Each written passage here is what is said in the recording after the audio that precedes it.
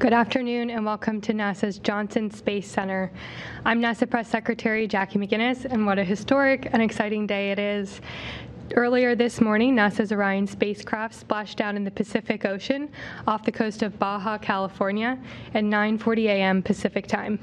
After traveling more than 1.4 million miles on a path around the moon and returning safely to Earth. The record-breaking mission completes the Artemis 1 flight test, a 25-and-a-half-day mission that tested Orion in the harsh environment of deep space before putting astronauts on board. Today, to give you an update, we have Bill Nelson, NASA Administrator, Vanessa Weish, Director of the Johnson Space Center, Janet Petro, Director of Kennedy Space Center, joining us remotely, Jim Free, the Associate Administrator of the Exploration System Development Mission Directorate, Mike Serafin, the Artemis Mission Manager, Howard Hugh, the Orion Program Manager, Emily Nelson, Chief Flight Director here at Johnson, and Melissa Jones, Recovery Director at Kennedy, who's joining us remotely from the recovery ship. We'll be taking questions from those in the room and over the phone. As a reminder, you can press 1 to get into the queue. But first, I'd like to hand it over to our participants to say a few words. Administrator? Thanks, Jackie. This has been an extraordinarily successful mission, so much so that these folks will tell you about all the additional tests that they were able to run. What is the significance of this after a half century that we were last on the moon? There, we did the impossible, making it possible. Now, we are doing that again, but for a different purpose. Because this time, we go back to the moon to learn to live, to work, to invent, to create, in order to go on out into the cosmos to further explore. The plan is to get ready to go with humans to Mars late in the decade of the 2030s, and then even further beyond. And we know from what we are finding from the James Webb Space Telescope that it is a very, very large universe out there to be understood and explored. And so this is a great day, not only for America, but it's a great day for all of our international partners. That's a difference from 50 years ago. 50 years ago, we went as a country, as a government. Today, we go with not only international partners, but also commercial partners. And so it is the beginning of the new beginning, and that is to explore the heavens. Thanks, Jackie. Thank you. And now Vanessa Weish. Well, thank you. You know, Administrator Nelson, I completely agree with you. This mission was just, flawless. Just cannot thank our teams enough. You know, our teams here at Johnson Space Center, along with our other sister centers across NASA and NASA headquarters, it took all of us to make this mission possible. Here at NASA's Johnson Space Center, I'm just so very proud and thankful of our flight control team that did a wonderful job making sure that this vehicle was able to do all of the maneuvers, to go outbound, to do its flyby, to go further away than any other human-rated spacecraft, and then to come back. That takes a lot of different people to make that happen. So I also want to congratulate our Orion program led by Howard Hugh and all of the people that are a part of that, as you mentioned, Lockheed Martin, as well as ESA and Glenn Research Center, and then supporting them right here at Johnson, our great engineering team, our human health and performance team, our safety mission and assurance teams, as well as our teams that support our systems engineering and integration that help with the beginning plans, architectures that were part of making all of this possible. and then the testing that's being done and has been done. And I also want to thank our teams out at White Sands who are continuing to do testing for Orion. This mission is a great success for us. Right now, this tells us that this spacecraft has the outer bones and everything that it needs. So now we are going to go and finish outfitting it so that we can put humans on board on Artemis 2. And that's, for us, a big deal because we'll put our astronauts on board. And so we're very much looking forward to that. And I just want to say again, congratulations to the entire team. Thank you, Jackie. Thanks, Vanessa. Next up, we have Janet Petro joining us from Kennedy. Hey, good afternoon, and it really is great to be here with you all today. You know, Kennedy Space Center was there at the very beginning of this journey with Charlie Blackwell Thompson as the launch director. And here we are at the end of the mission. I think you're going to hear from Melissa Jones, who is the recovery team lead from the Exploration Ground Systems here at KSC as well. You know, and that launch campaign was not easy. There were a lot of setbacks, but the collective team really relentlessly pursued getting that launch off. And the entire Space Coast was lit up as SLS and Orion took off. And we watched in awe, and then we followed the vehicle as it made its journey around the moon. And we held our breath all morning long as Orion went through its deorbit and splashdown paces. It really was surreal. We all talked about it being a test mission, but I think this vehicle and the performance really exceeded all our expectations. I'm really looking forward to getting Orion back at Kennedy at the end of this month in a few short weeks where we'll bring it back into the processing facility, take out the remaining payloads and service it, deservice it, and then take a really good look at the heat shield and see how that system performs. But you know, I got to say, it is Kennedy Space Center's 60th anniversary, and the administrator kind of talked about the previous 50, 60 years, all about Apollo and shuttle. And this is really capping off our diamond anniversary at Kennedy as we look forward to the next 60 years and everything that Artemis is going to be doing for our future here at the agency. So thank you very much. What a way to cap off an excellent year. Next up, we have Jim Free. Thanks, Jackie. Good afternoon, and what a great day. You know, two pictures from this week that sum it up for me: an empty mobile launcher rolling back, and that spacecraft in the water there in the Pacific. So, a remarkable mission by every single one involved. Congratulations to folks that have worked on this for years. Some people their whole career, some people half of their career. It's great to see this first flight come to a close so we can move on down our path of our sustainable presence at the moon. You'll hear a lot about Artemis 1 and things we did on the vehicle in this flight and still have data to review, but we definitely pushed this vehicle far so that we can be now on to Artemis 2, which is happening today at Kennedy. The crew modules there, the service modules there, the engine section arrived yesterday. That vehicle is a reality, and ironically, so are the next missions all the way out through Artemis 5. We have hardware today in work around the world through Artemis 5. This isn't just a one flight and we're done. We are on our path to getting that base on the moon, to getting the understanding we need to go on to Mars, and doing the science that's front and center here in our program. These missions are complex. We talked a lot about that at the beginning. They will become increasingly complex for us. But I think the confidence that we learned in the vehicle, the things that we tested the vehicle to, the way that the teams responded to all that, I think give me great confidence in our path in the future. So it's great to be a part of it. Congratulations to everyone, and I look forward to answering the administrator's questions of when we're going to launch Artemis 2. Thanks, Jim. Over to you, Mike. Well, good afternoon, and thank you to each and every one of you that have come to follow us today on a successful completion of the Artemis 1 mission, but especially to those that followed us from our very first launch attempt and stayed with us through hurricanes and hydrogen leaks and technical issues throughout.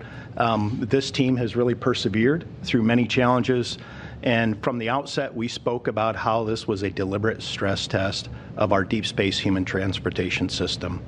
And we've been up front with you about how this was going to be a challenging mission. We set some bold priorities. Priority 1, demonstrate the vehicle at lunar reentry conditions. We successfully demonstrated that today. Priority 2, demonstrate the vehicle in the flight environment. We've successfully demonstrated that over the course of a 26-day test flight. Priority 3 is currently in progress. The vehicle is powered down and it's in the Pacific Ocean. And as Melissa Jones will elaborate, the vehicle recovery and retrieval is in progress, and we expect to complete that here in the next couple of hours. And then priority 4, our bonus objectives, sharing the mission with each and every one of you, public outreach, sharing remarkable images, completing science and technology demonstrations. We've completed that, plus some bonus objectives. So this is what mission success looks like, folks. This was a challenging mission, and this is what mission success looks like. One of our forefathers in the Apollo program, Hugh Dryden, spoke about the purpose of flight testing. And he said it was to separate the real from the imagined and the known from the unknown. And I don't think any one of us could have imagined the mission this successful, but we had a very successful flight test. We now have a foundational deep space transportation system. And while we haven't looked at all the data that we've acquired, we will do that over the coming days and weeks and fully understand and appreciate the margins that are there. I'll just say in closure, we're sharing a historic day with the Apollo 17 mission, and Gene Cernan left a plaque on the surface of the moon, and I'll paraphrase it here. May the spirit and the peace in which we executed this mission continue forward for all mankind.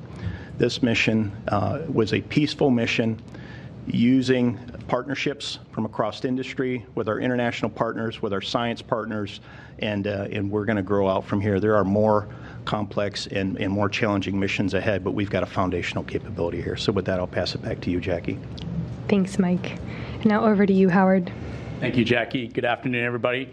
What a fantastic day for Orion and Artemis.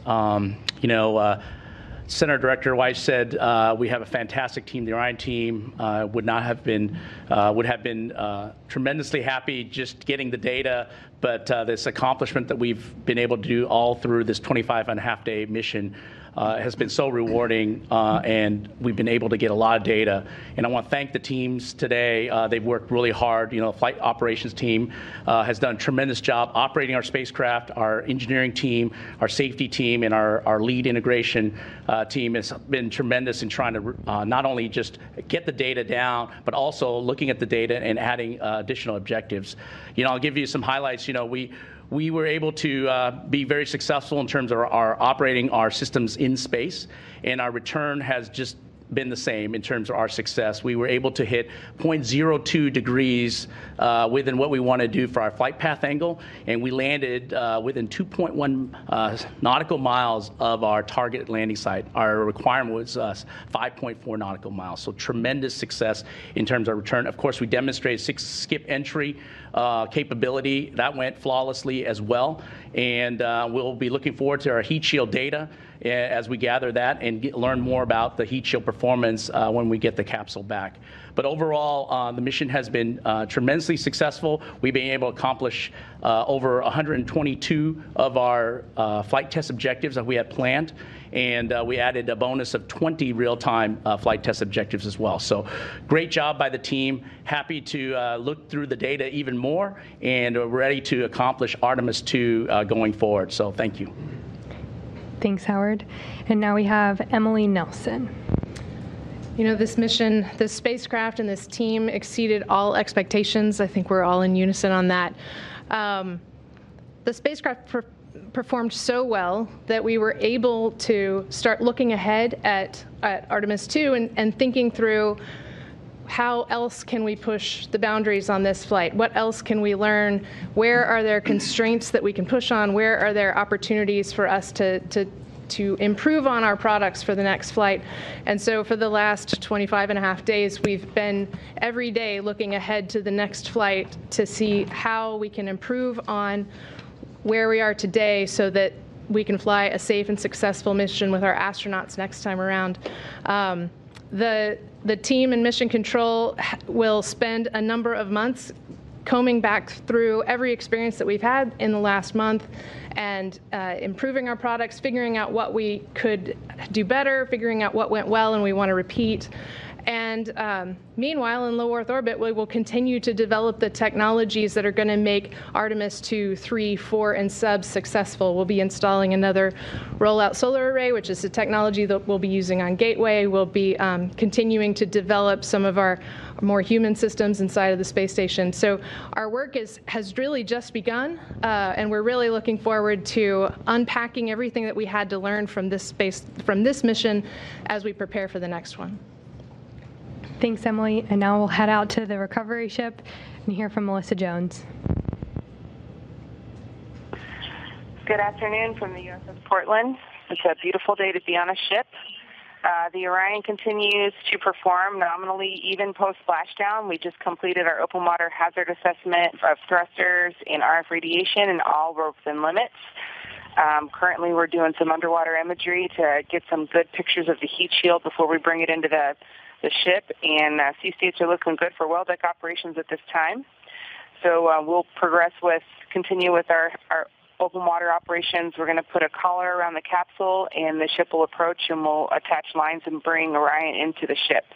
And at this time, everything's picture perfect. Thanks, Melissa. Now we'll move into the question and answer portion of our event today. We'll open it up again to folks on the phone and here in the room. Again, press *1 to get into the queue. Our first question is from Marcia Dunn with the Associated Press. Hi, Marcia Dunn at the AP here at the Kennedy Space Center. Two timing questions. So Artemis 2, we keep hearing 2024. When in the year 2024 might that happen? Can you roll in that date at all to make it quicker? And when will the crew of Artemis 2 be announced? Yeah, I guess I'll go ahead and take the first question. We've talked always about around 2 years between Artemis 1 and Artemis 2. There's still a great deal of work to do on the crew module in terms of the hardware installation. I think everybody knows we're taking some of the boxes out of Artemis 1, sending them back for retest, and then putting them into the Artemis 2 vehicle. Then the crew module and service module go together and go through a series of tests. So right now, we're still looking at that 2-year time frame from Artemis 1 to 2. I think one thing we've always been concerned about is what do we learn from 1, and are there changes we have to make? I think we've learned a lot from 1. TBD if there's changes. So that's some of the work we'll be going through, and then kind of get that final assessment on a date for 2. But we've always talked about 2 years between missions. I joked earlier about the administrator asking me about it. We obviously want to try and do it quicker. To your point, Marcia, and Howard and his team on the Orion side are always looking to ways to do things quicker. We're trying to roll in lessons learned from the processing of the Artemis 1 vehicle at Kennedy. Are there things we can shorten there or optimize? So that's all of our lessons learned path going forward in the near term. I'll turn the second question to Vanessa. Awesome. And so also, Marcia, one of the things that we've been talking about is when to assign the crew, right? And so we knew that we wanted to wait for this mission to go, make sure that it was a success. As Jim said, there's still some things that need to be learned as we get the spacecraft back to Florida, make sure that we have everything that we need to know. But our intent is if all is still go and everything looks good, then our plan is to name the crew in early 2023. So we're looking very much forward to that. Our crews, people are anxious, we know that, and so that is our game plan. Thank you very much. That'll certainly be exciting. Next up, we have a question from Gina Sinceri with ABC News. For Emily Morgan, it's been over a decade since you've had the vehicle come down. What was it like to be in mission control for Orion splashing down this morning? Oh, gracious. Personally, I was talking with Rick LeBrode, our lead flight director, a few times during the day, and he commented several times that it just hadn't sunk in yet. It just really hadn't sunk in. So I'm going to echo that. It for sure has not sunk in yet. I would also say that coming to work every day for the last 26 days, I feel like any minute now I'm going to get used to walking in and seeing these amazing pictures on the front boards and at the front of Mission Control. This morning we were finishing up some data downloads, and so that was using up all of our bandwidth, so we didn't get pictures for a little while. And then suddenly the picture pops up, and it's the most beautiful picture I've seen of Earth as we're coming back to it. And I mean, just awe-inspiring. Like, stunning. One of us notices it and points at the screen, and everybody else just pauses for a second to just soak in. There's a ship that has just been at the moon, been farther away than any spacecraft built for humans has ever been, and now it's about to splash down in the Pacific, and we get to be here for this. And so it's certainly a momentous occasion. Thanks very much. Next, we have a question from Bill Harwood with CBS News. Yeah, thanks a lot. A quick one for Mike Serafin, if I could. Mike, what was the biggest surprise for you during this mission? Something that might have caught you off guard, or either happily or unhappily. And you mentioned the Artemis II engine compartment getting here to KSC. Can you talk about the challenge of assembling the core stage in Florida versus Michoud, what that buys you? Thanks. Yeah, Bill, thank you for the question. The biggest surprise for me was a positive one, and it was simply that the first-time flight of a brand-new rocket, a brand-new spacecraft, first-time operations went as smoothly as it did. And I think that's a testament to the level of preparation, the quality of workmanship, just the overall level of test and integration and just effort put into getting this mission ready to fly. In terms of bringing the core stage engine section to the Kennedy Space Center, that's an efficiency that we're looking at, and shipping it and then assembling it vertically is something that we've been prepared to do. And the infrastructure at the Kennedy Space Center affords us an opportunity to do that, as opposed to a horizontal integration at Michoud Assembly Facility near New Orleans. The work at Michoud is still going to keep going on. We still need to build tanks. We still need to build the large components, and we'll ship the bulk of the core stage, minus the engine section, to the Cape, and then made it at the Cape once it gets there. It actually affords us some efficiency by splitting the workforce rather than having competing workforce or competing work instruction priorities on the shop floor at Michoud. So I think it's a good thing, and it again is something that we've learned how to integrate one of the more complex systems on the core stage. I don't know, Jim, you've been in some of those conversations as well, and if you have anything to add on the core stage. At Michoud, we have to construct a clean tent around the engine section when we do a lot of the installations or take things off to test. So at Kennedy, so you take that up and down, it adds time. At Kennedy, we don't have to do that. We'll process in the space station processing facility. So we're hopeful that the engine section, which is incredibly complex, will improve in its schedule time. And then the work Mike mentioned about workforce, we're starting to ramp up the exploration upper stage work at Michoud also. So we have a lot of work for those folks to do on stuff out through Artemis 4, and we're already starting weld confidence articles and structural articles on the exploration upper stage. So it helps us with efficiency and hopefully getting to that one-year cadence as fast as we can. Thank you both. Next up in the room, we have a question from Eric Berger with Ars Technica.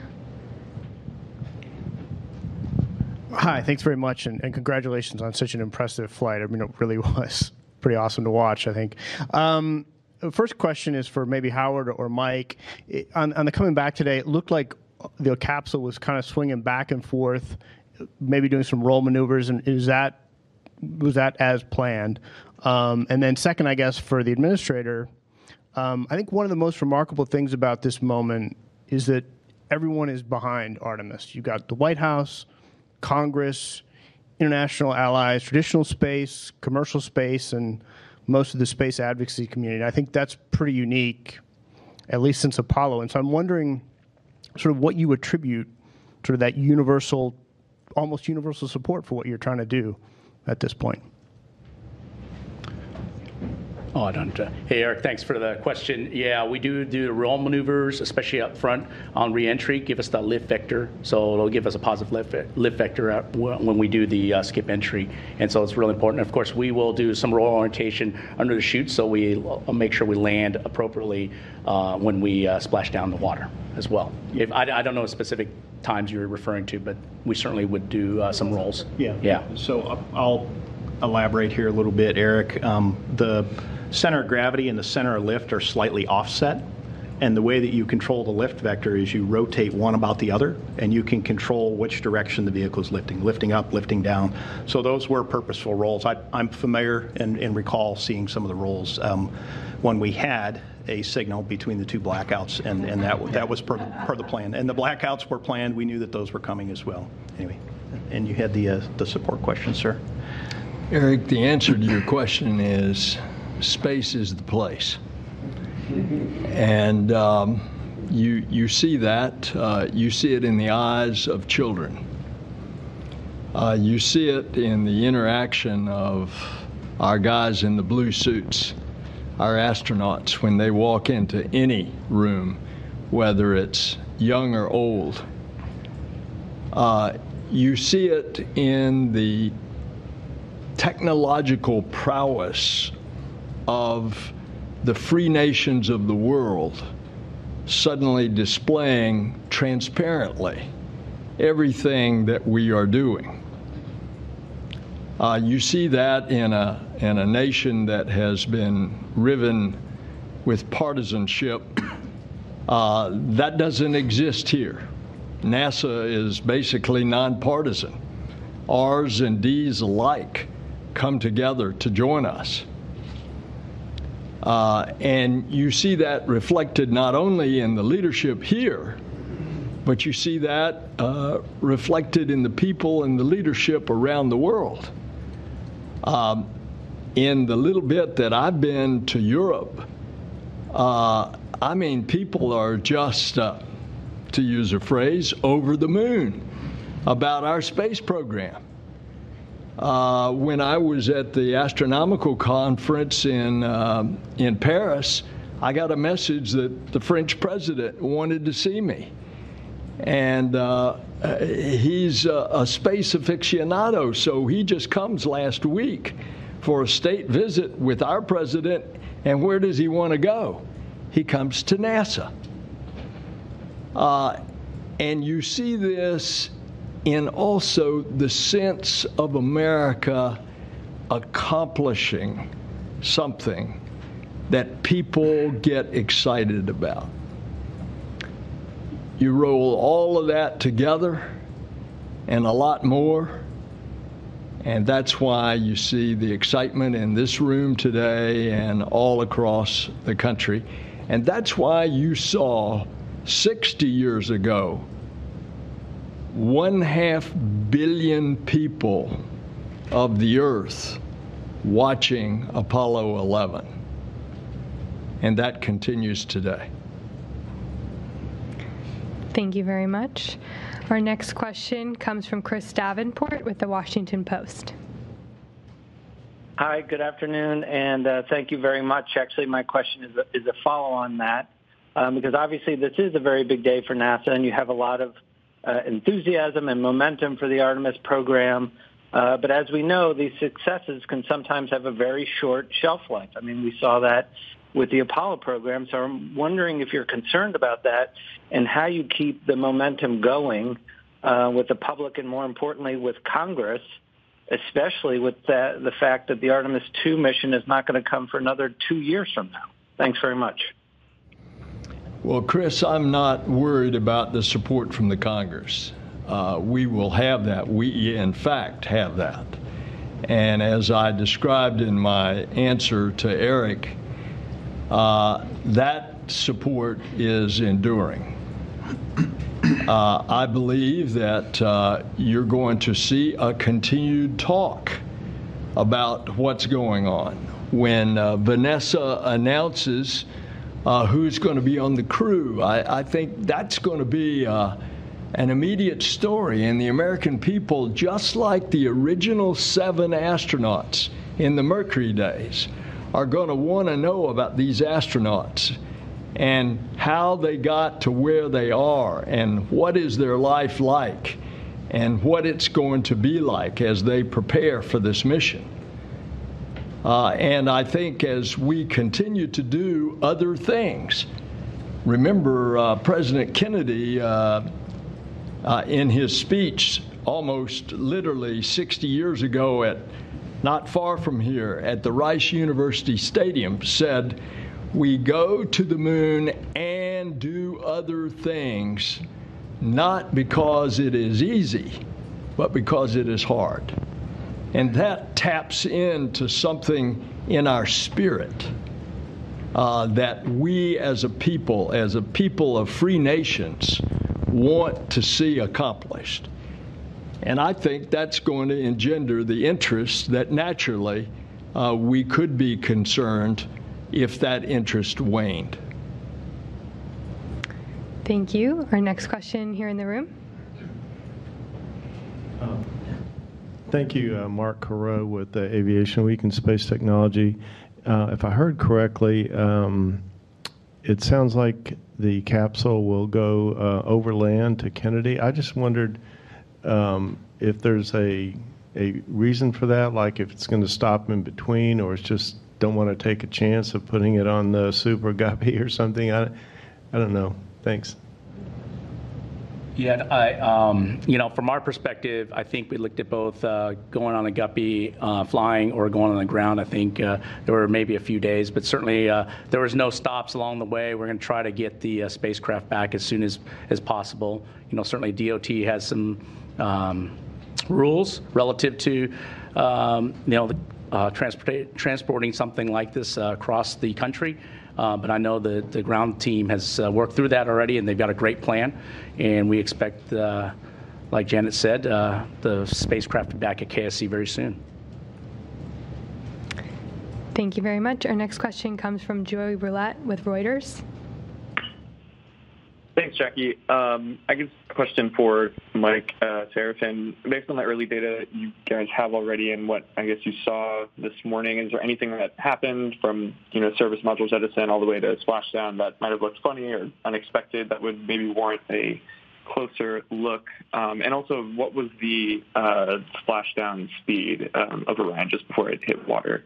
And then I also just had one other question for Bill Nelson. You mentioned that the plan is to take humans to Mars by the end of the 2030s. Has NASA done any actual planning or assessments recently on that date for going to Mars? Thanks. Okay, Joey, thank you for the questions. In terms of unexpected items during reentry, I am not tracking any issues associated with the crew and service module separation, the reorientation of the spacecraft into the entry interface attitude to get aerodynamic capture, the entire skip profile. We did have 2 long blackouts. As I recall, they reach about 6 minutes in duration. We're going to have to look at the post-mission data recorders after we get the capsule back to shore to see if there was anything associated with it. But clearly, the vehicle flew the skip reentry just fine. The entry guidance system was spot on, as Howard indicated earlier, relative to the targeted landing site. We came down within eyesight of the recovery ship, and the vehicle was clean post splashdown. All of the uprighting bags that protect in the event that the capsule flips over and needs to be automatically uprighted. All 5 of the bags inflated, and the vehicle was powered down successfully without any thruster leaks or hazards or anything along those lines. The team did leave as part of one of our flight test objectives, leave the vehicle powered for 2 hours post splashdown to gather thermal soak-back data as we came through the Earth's atmosphere. The vehicle saw temperatures outside of it at nearing 5,000 degrees Fahrenheit. That soaks back into the vehicle structure. We did collect data by having an extended power-up on the surface of the ocean. All that was fine. All the parachute deployments were fine. Probably the only thing that happened that we expected may happen and was likely was the forward bay cover sank in the ocean before we could recover it, and the parachutes sank before we could recover those. But we knew that was a possibility prior to flight. The fact that the parachute deployment sequence was all nominal really makes the retrieval of the parachutes kind of a moot point. So, in terms of anything unexpected, I would say no. In terms of the splashdown speed, I didn't get an exact speed, but we were targeting around 20 miles an hour, and that appeared to be about what the splashdown speed was, but we could follow up with you afterward to get an exact speed.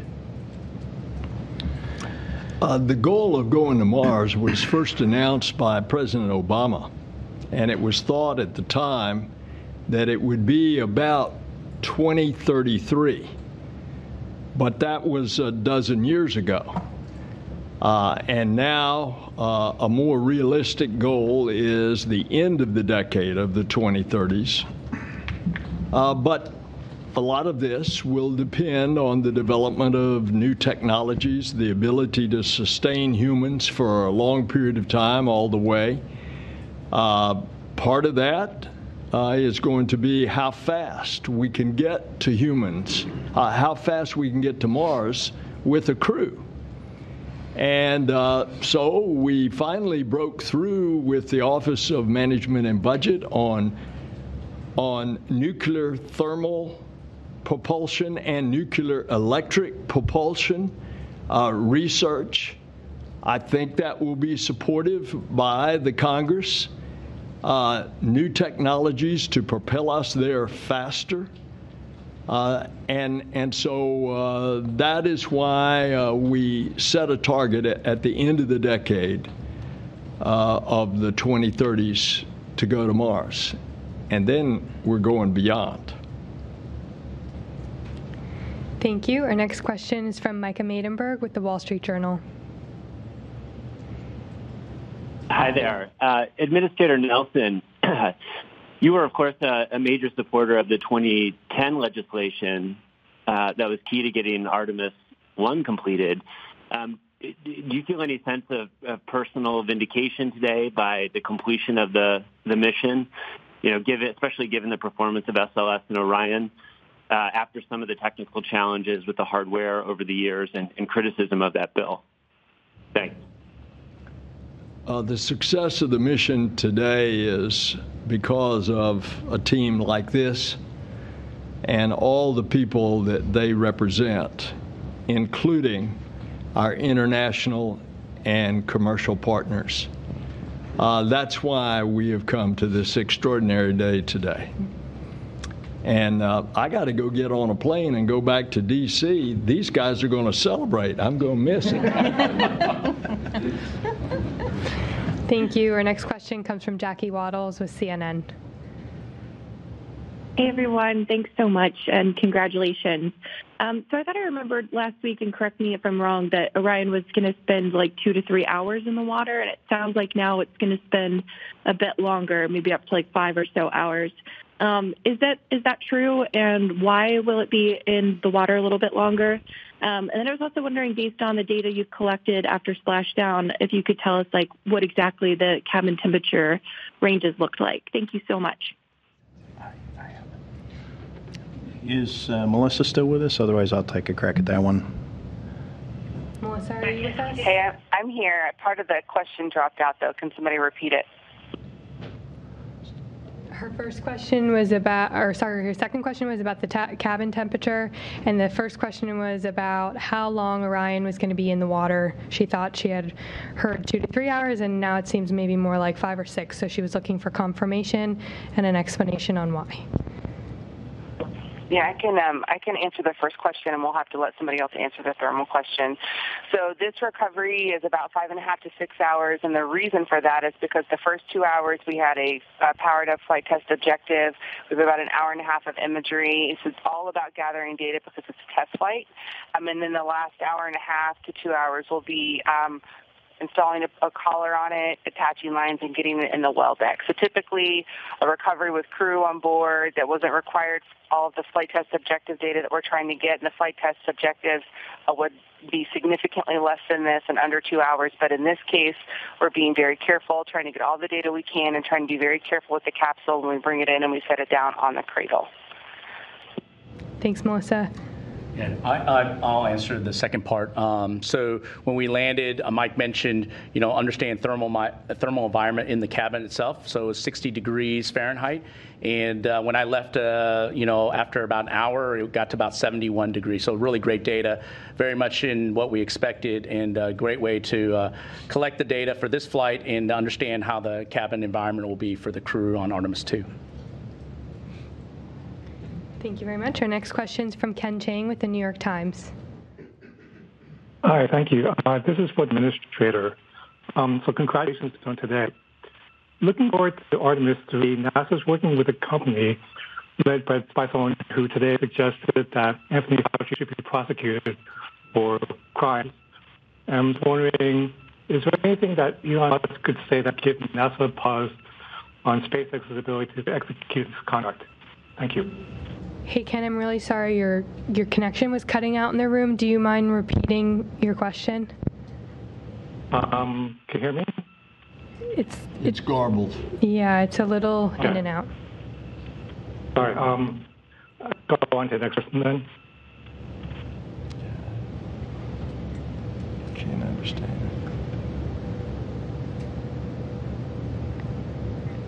Okay, we lost him, so we're going to move on to the next question, which comes from Jeff Faust with Space News. Hi, good afternoon. A question for Mike Serafin or Howard Hugh. I know you're still looking at the data, but from the first look at the data, how well did the thermal protection system on Orion perform compared to the models you had before the flight? You can start, Howard, if you want, or I can. Well, I would say that it accomplishes job returning the spacecraft to the water. Again, I think this is very important for us to collect the data. Divers are in right now getting some visuals of the heat shield, and looked like the back shells were doing pretty well as well for the TPS system or thermal protection system. So I think overall we're happy with the global performance, but we're going to look at the data very carefully. We've collected a lot of imagery and other data on its way down, and when we get the capsule back, it'll be really important from an inspection perspective in terms of its overall detailed performance. But I would say very happy with what we've seen so far on the heat shield. Yeah, and Jeff, I would agree with that. It's a little early to say because, again, the peak heating period was coincident with the blackout, and we need to go look at the flight data recorders and see what the flight recorders told us or will tell us after we get that off the vehicle. But just the first blush look at the vehicle, obviously it survived the skip reentry. And there was some charring on the outside of the vehicle on the silicon oxide tape. We expected all that. We saw some hazing on the windows. We expected all that.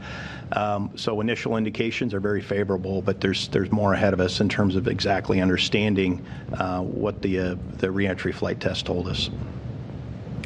Thank you. Our next question is from David Curley with the Discovery Channel. Thank you, Jackie. I think this is either for Free or for Serafin.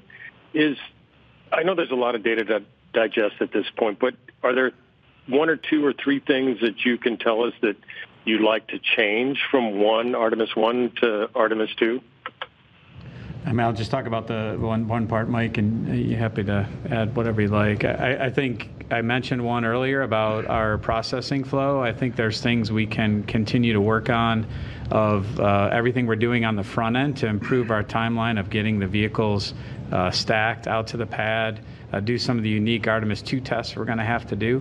I'd point that out from a That's stuff we have under our control right now, right? We don't need the data back from the vehicle to change that. We do have a structured lessons learned process that we'll go through that'll gather all this information and factor into the Artemis II schedule. But definitely the processing for me is the highlight. Mike, I don't know if you have anything else. It's really up to Jim, but the one change that I would like to implement for Artemis II is to put astronauts on board and send them to the moon.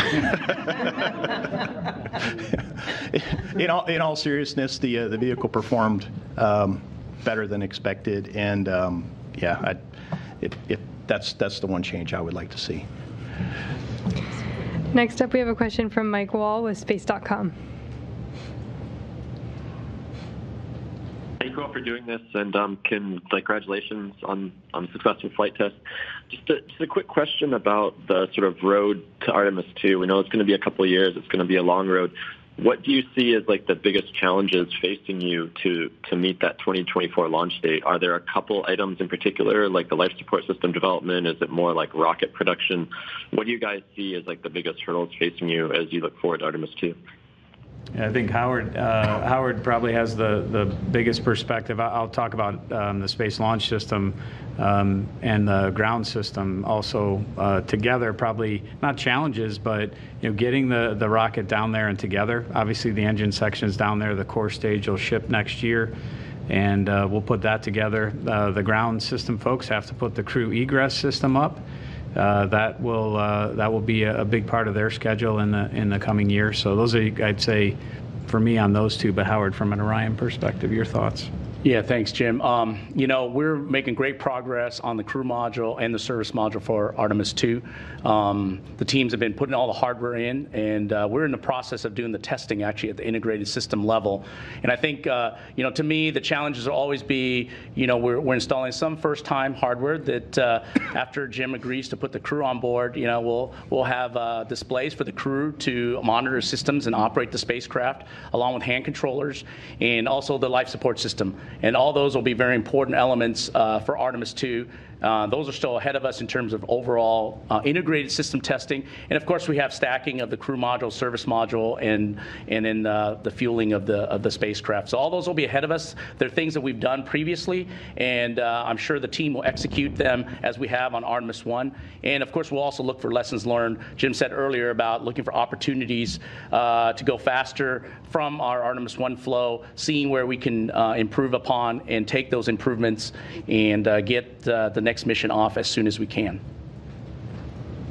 Thank you very much. Our next question is from Stephen Clark with Spaceflight Now. Thanks for taking my question. I think this is for Howard.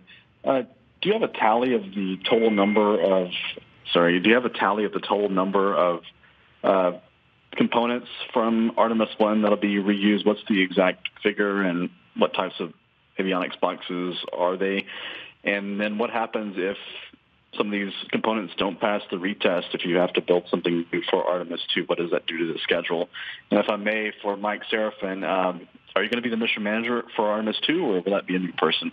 Thanks. Yeah, I'll start. There's 8 types of components that we're bringing home, and from Artemis I to Artemis II. I'll just give you a flavor. The IMUs, inertial measurement units, are one of those. The GPS receivers are another. The phase array antennas that's on the crew module will also be reused. Relative to the retest, we'll see what the conditions are, but we do have Artemis III hardware that are available to utilize for Artemis II when they're available. And so we'll look at those very carefully going forward. And of course, we'll do the testing and make sure they're ready for flight for Artemis II. And I'll turn over to somebody else for the next question. Yeah, and Stephen, thank you for the question. In terms of who the Artemis II person is, that is Jim's call, and we'll see what he decides. I'm ready for a rest after this one. I look forward to going home and just and taking a little bit of a break here. But we do have flight-by-flight assignments, and we'll see what Jim decides. A well-deserved rest. Our next question is from Manuel Mazzanti with Debate. Hi, thank you, and congratulations to all on an incredible mission to NASA and its partners. I I hope Melissa is still there on board the Portland. I want to follow up on a previous question.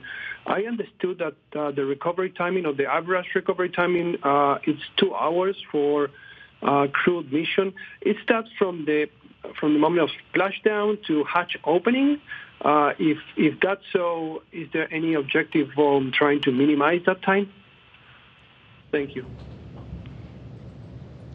Melissa, are you still on? Do you want to try to take that one? Otherwise, I'll take it. No, I've got it. Thank you. So for Artemis 2, for crewed missions, the requirement is from splashdown to astronauts to medbay, 2 hours. We absolutely plan and expect to beat that with our training and our testing that we're going to be doing post-Artemis 1. Yeah, the only thing I'll elaborate on that one is, and Melissa can correct me on this, is we have parallel recovery methods starting with crew on Artemis 2. So we're preserving the option to do what they call open water extraction, which is literally open the hatch out on the water and get the crew out to a small boat and then transfer them to the recovery ship while the capsule is still in the water. The other method is literally just tow the capsule with the crew in it into the well deck, so that we're preserving both options to do that, and the recovery operations teams are prepared to do either of those. Thank you. Our next question is from Ken Kramer with Space Up Close. Hi, thanks for taking my question, and congratulations on all of you for a fantastic job. Many of us have waited 50 years in the Apollo generation, and so you've done that for both Apollo and Artemis, so thank you. My question for Bill Nelson is maybe what Kenneth Chang was asking too. Can you give us an update on Starship production, research, development, technology? Are they building hardware? Are they still designing it? Can you tell us in some detail about that, please, for the lunar lander? I ask the question all the time of Jim Free, is the Starship meeting each of the benchmarks, the time schedules? And the answer comes back to me, yes, and in some cases, exceeding. I have been down to Boca Chica. It is a sight to behold how they are putting those starships together and then the big booster. And their plan is that they're going to do a few test flights there. And once they have the confidence, they will bring the missions to the Cape. And until they get their permanent pad on the Cape, they will launch from the one that they are constructing right now that is in the outer perimeter of pad 39A. And, you know, you're developing a new vehicle, a new rocket, and you can expect some delays, but thus far I'm told that they are on schedule. Their plan is to do an uncrewed landing in 23, late 23. That's a year from now. And then to do the crewed landing in late 24. So slips are always possible because it's a brand new system, but they have been quite impressive in what they have done with other systems. Thank you. Our next question comes from Zach Aubert with Launchpad News. Yes, Zachary Aubert with TLPnetwork.com, the Launchpad News. First, congratulations on such an incredible mission, and thank you for the great live tracker and cameras. It really felt like we all went back to the moon together, which is awesome because space is better together and the views were expiring. Is there any time-sensitive instruments or equipment that are on Orion that need to be offloaded quickly? We know there's a more set timeline for crews, but anything for the cargo or science as we see during missions coming back from the ISS? And for Administrator Nelson, over the last 3 weeks, for the first time in 50 years, we could look to the moon and say we can go there. There's a new Artemis generation that's making a decision on what their future would look like. Administrator, what encouragement or inspiration would you say to this new generation on why they should consider the space industry as part of their future? Thank you. You want to mention something else here? You can do it. Yeah, Zach, thank you for the question on time-sensitive instruments and payloads. We do have a number of dosimeters on board the spacecraft, both active and passive. There's also one bioexperiment payload that is on board that it contains a number of organisms, yeast and fungus and some other organisms that serve as basically an analog to help us understand radiation exposure. So we've got the bioexperiment samples in the cockpit of Orion. We've got the Mare mannequin torsos that one had a radiation vest on, one did not, and we'll get baseline data from that. And then there are other dosimeters in the cabin. So those will be removed as soon as we can once we get the vehicle back to San Diego, simply to basically stop the clock on those. And it makes it more difficult in terms of understanding what the results are the longer that they're sitting here on Earth. And there is some background radiation, there is some background decay in the experiments themselves. So that will be done to stop the clock, but none of those I would say are kind of high priority in terms of the overall processing of the vehicle. We just know we're going to get those off the vehicle, and there's a plan to do that. The essence of your question was, how do we get the younger generation to buy in to the Artemis program?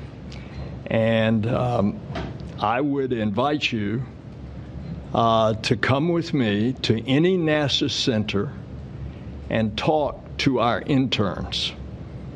We hire a bunch of college interns. We're going to hire more, by the way. We're getting that in the budget. You will come away from that conversation so pumped because those students will pump you up with their excitement about what they're doing and how they're contributing. I can't help but remember in the old days, in the Apollo program, the story was told about a ditch digger at the Kennedy Space Center, and a reporter went over to him and said, "Describe your job." He says, "I am helping to put a man on the moon." I think you will see that same kind of excitement and dedication in the eyes and the speech of our young generation. Now, certainly with the success of this first Artemis mission, that is the telling of a story that has a plan to going further out into the universe. And that in and of itself is an exciting story. Thank you. Unfortunately, we are running up on the end of our time together. We have time for one more question. The last to close this out will be from Leo Enright with Irish Television. Thanks very much. And I rather like the anecdote about the ditch digger. I suspect Jay Barbary might have been involved in telling that anecdote originally. My question, though, is for Emily Nelson, presumably no relation.